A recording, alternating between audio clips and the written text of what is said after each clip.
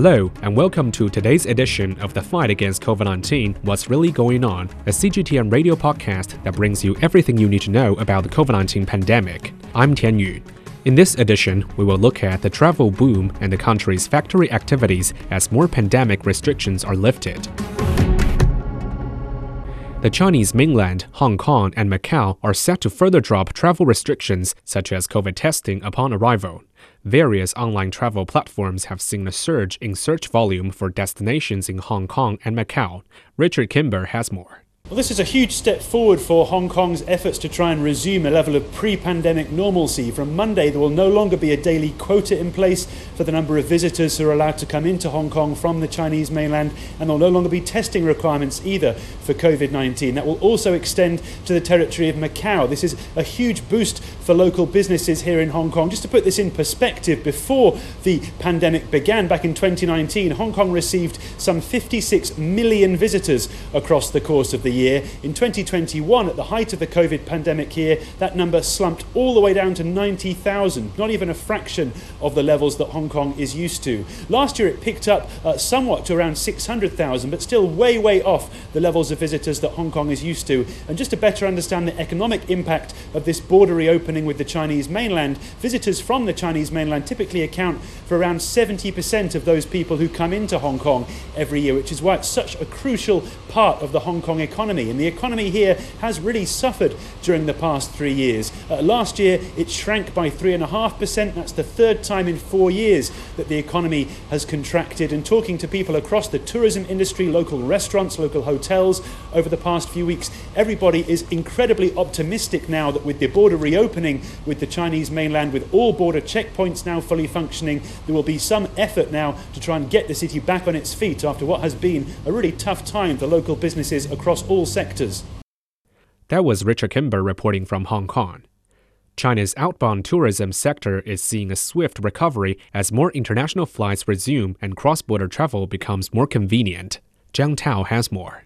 China's overseas tourism market has witnessed its best performance in 3 years since the country lifted almost all COVID restrictions in December. Figures show that the volume of outbound travel orders using Ctrip surged 640% during the Spring Festival holiday. The warmer southern regions are the most popular destinations for Chinese travelers. Vimi Huang is having a honeymoon in the Maldives with her husband. She says the eased measures have given her more travel options. I have more options when it comes to choosing a travel destination.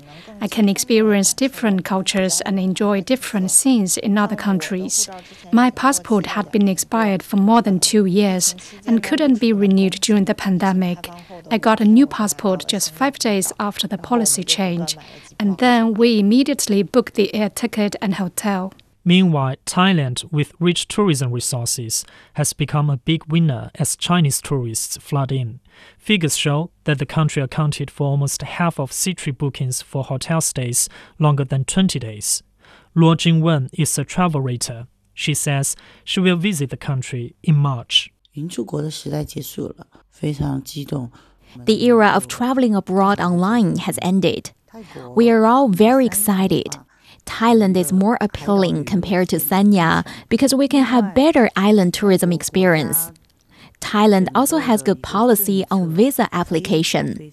I hope more island countries can open up to Chinese tourists. Travel agency Colorful Holiday specializes in providing customized outbound island travel services.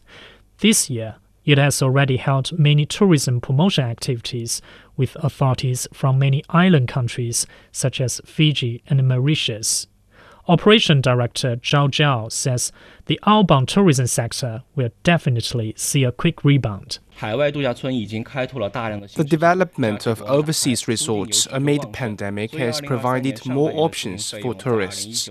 The price for overseas travel increased 30 to 50% compared to 2019. However, the demand is still strong. Taking the Maldives, for example, although only Beijing, Shanghai and Guangzhou have direct flights to the islands, the number of inquiries reached about 300 a day, much higher than the same period in 2019. Under a new policy, local travel agencies and online travel operators are allowed to resume outbound group tours starting Monday.